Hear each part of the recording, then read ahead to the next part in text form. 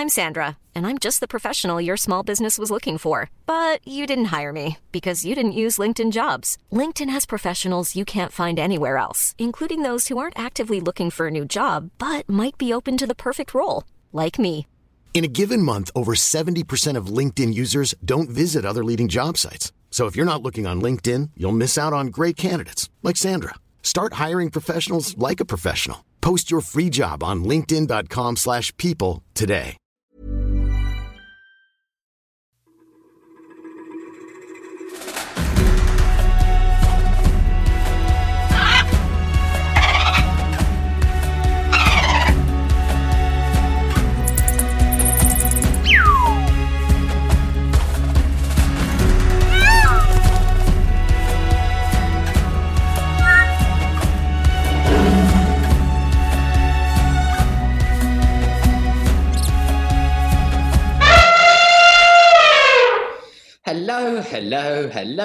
Hello, and welcome, ladybirds and gentle lemurs, to the Human Nature Podcast. Here we explore the ups and downs of being Homo sapiens and learn a thing or two on how to be a better animal.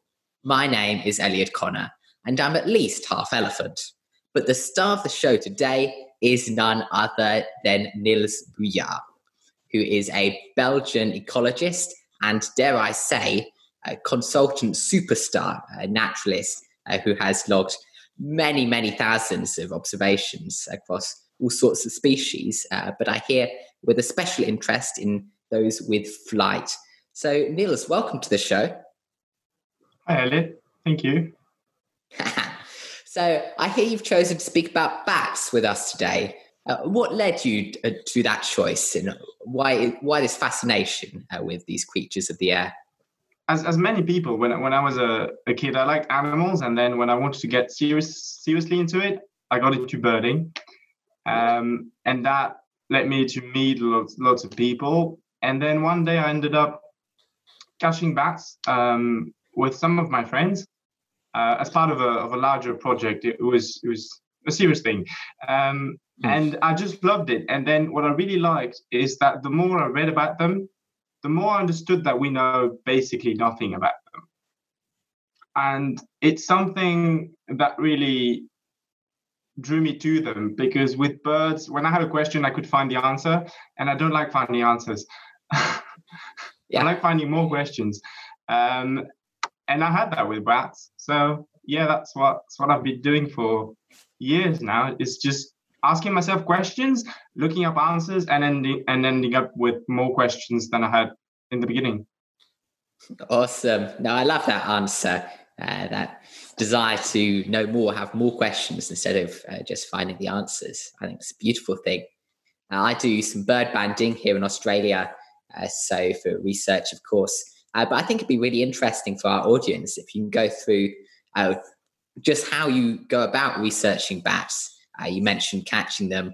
I assume you're taking some measurements, perhaps logging their size, their movements. How does that all come together? And for yourself and your work, how do you record the biodiversity of the bats that may be present in an area? Yeah, so identifying bats is extremely difficult. That's the first thing to know. And also, in most countries where research is being done, they're protected, so you have to go through the whole process of designing a project to then apply for a license and stuff like that. But legal aspects aside, the main issue when you want to research diversity of bats is making sure that the method you're using allows you to identify the species you're looking for.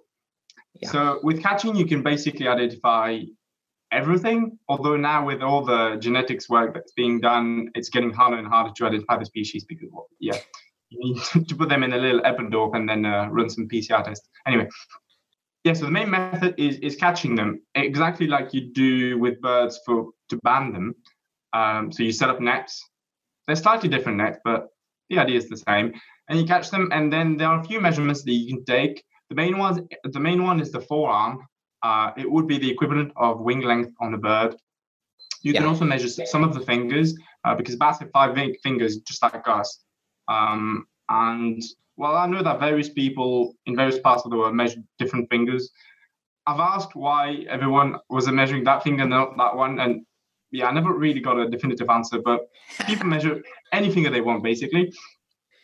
And then sometimes you have to measure specific things just to get to an identification. And that could be the fingernail of one of the fingers, can be the phalanx of one of a thumb.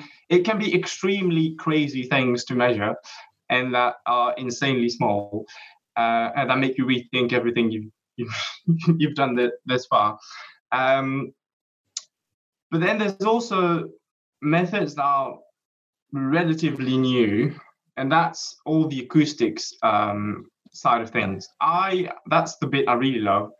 It has lots of challenges, but the main cool thing about it is that it's non-invasive. So you don't have to catch the bats.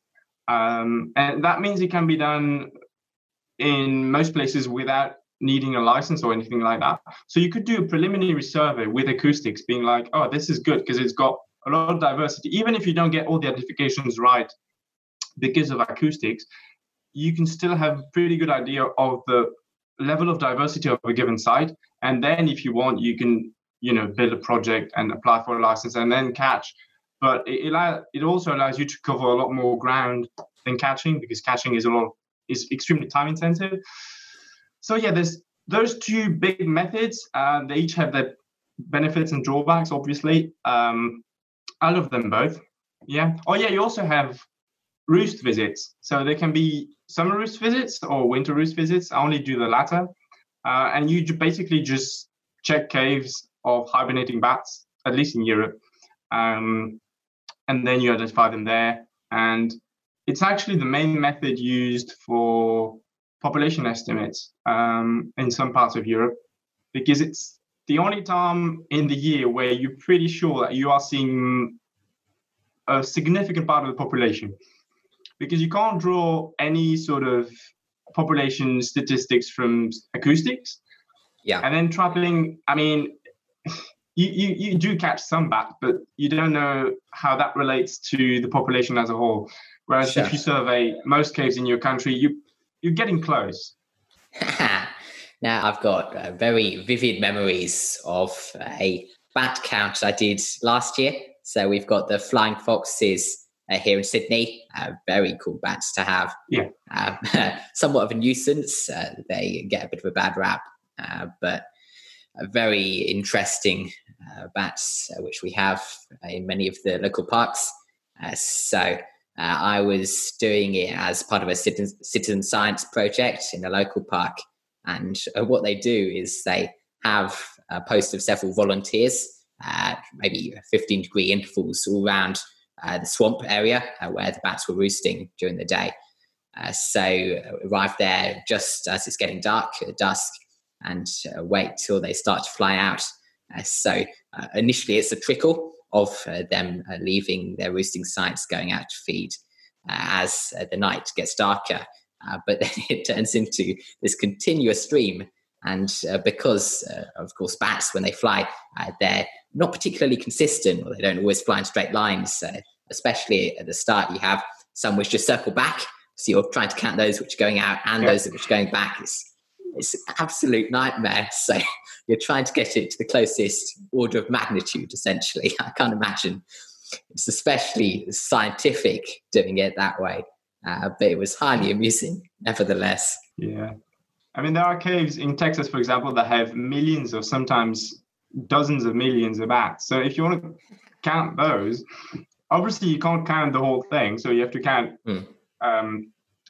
during a time window. But then it's hard to make sure that window is actually really representative of the whole, because it's not a constant flow. So it's really tricky. Yes, yeah. So, I mean, I was reading a bit more about the work that you do, some of the fascinating things you've been up to, and one project, which of course is especially notable, is this big bat year you took. Traveling around the world, trying to see as many species of these creatures as you could. Can you tell us a bit more about that?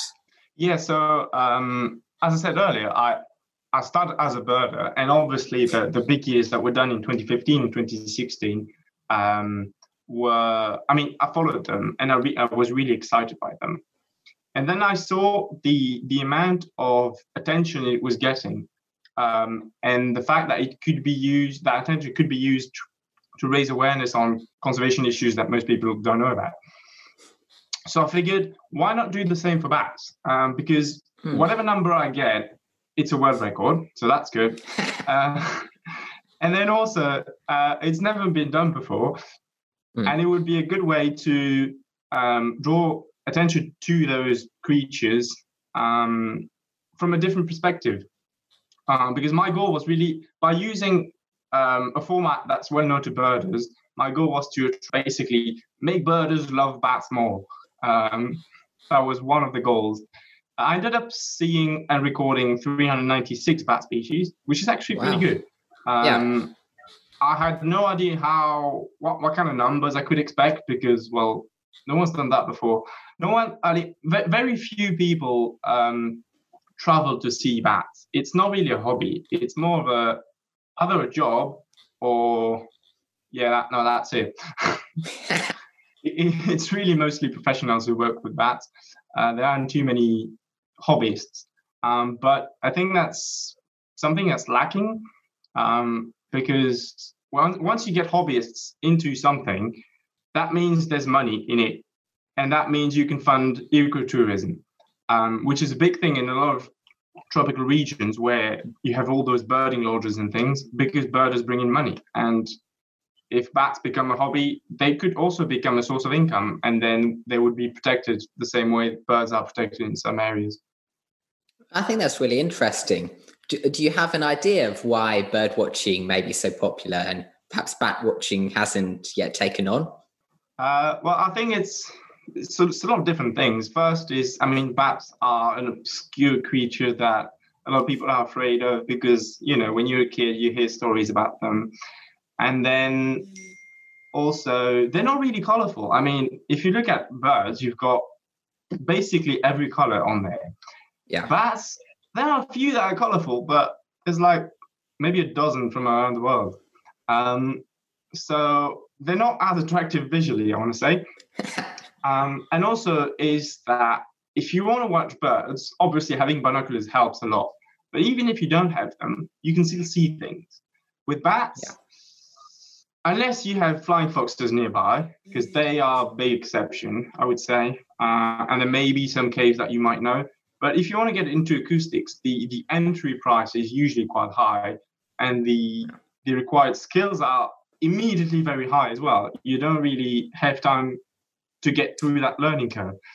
It gets really complicated really fast.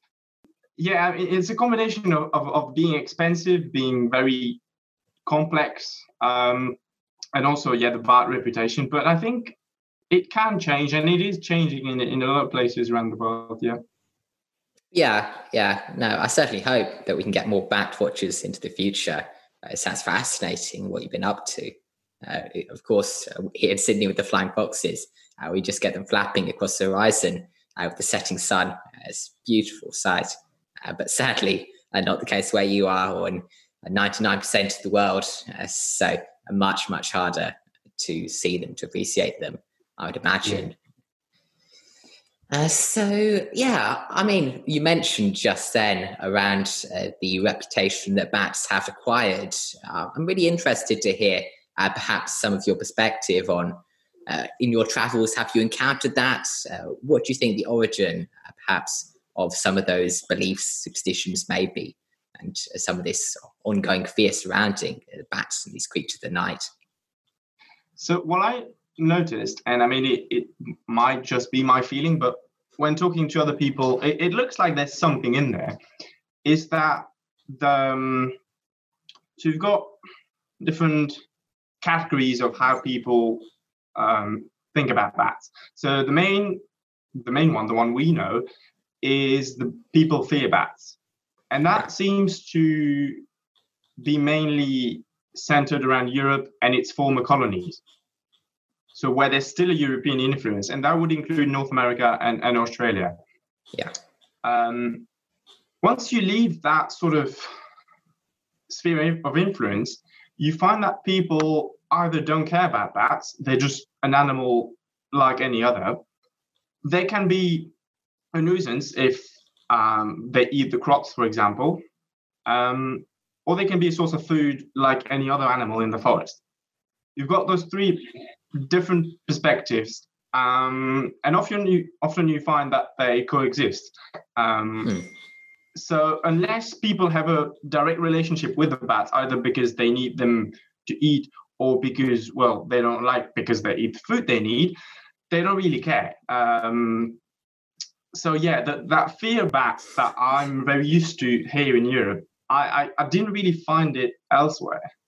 It was quite surprising, but then when I think about it, it's understandable, because we tend to be fairly disconnected from nature, whereas most people around the world aren't that disconnected. Yeah. Okay, now that's something I'd never considered. So really interesting to hear some of that geographical divide in terms of how we look at bats and creatures like that. I think it's a really good point you raise. I imagine we've got time for maybe one more question. So, I mean, it's probably one you get asked quite often, but do you have a favourite species of bat or any animal indeed?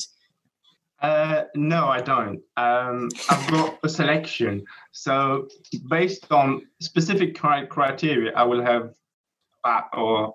Yeah, I've had to work on my answer because I can't just answer I don't know, because that's just so underwhelming.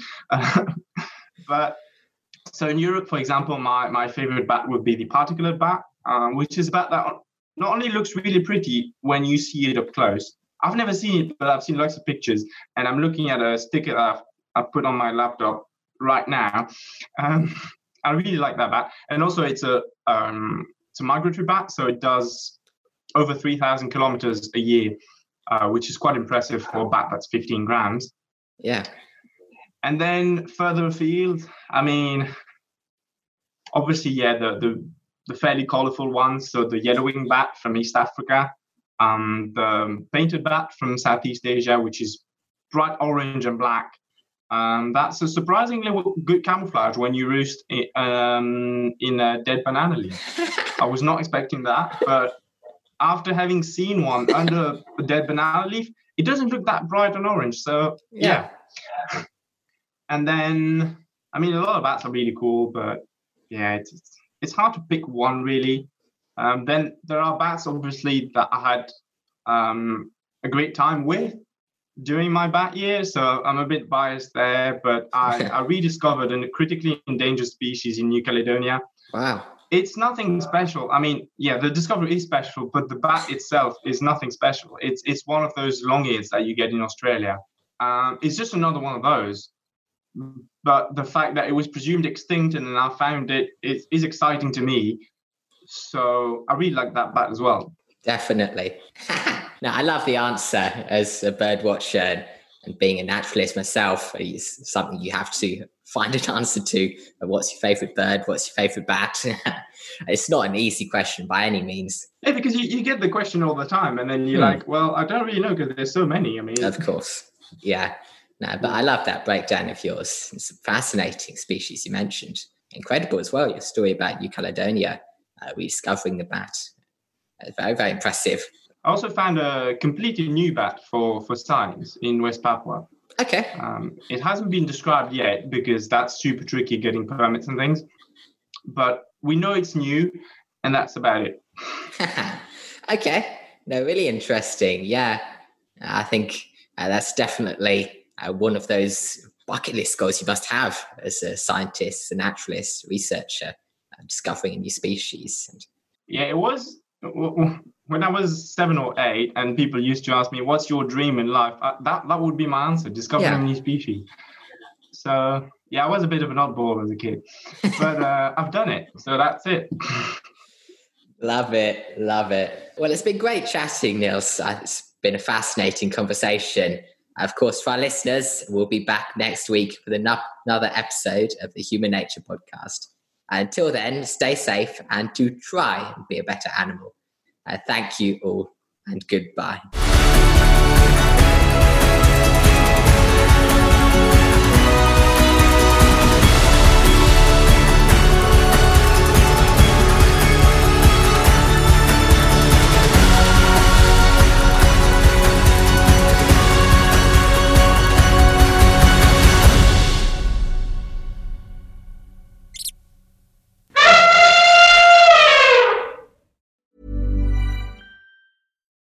When you need mealtime inspiration, it's worth shopping Kroger, where you'll find over 30,000 mouth-watering choices that excite your inner foodie. And no matter what tasty choice you make, you'll enjoy our everyday low prices, plus extra ways to save, like digital coupons worth over $600 each week. You can also save up to $1 off per gallon at the pump with fuel points. More savings and more inspiring flavors make shopping Kroger worth it every time. Kroger, fresh for everyone. Fuel restrictions apply.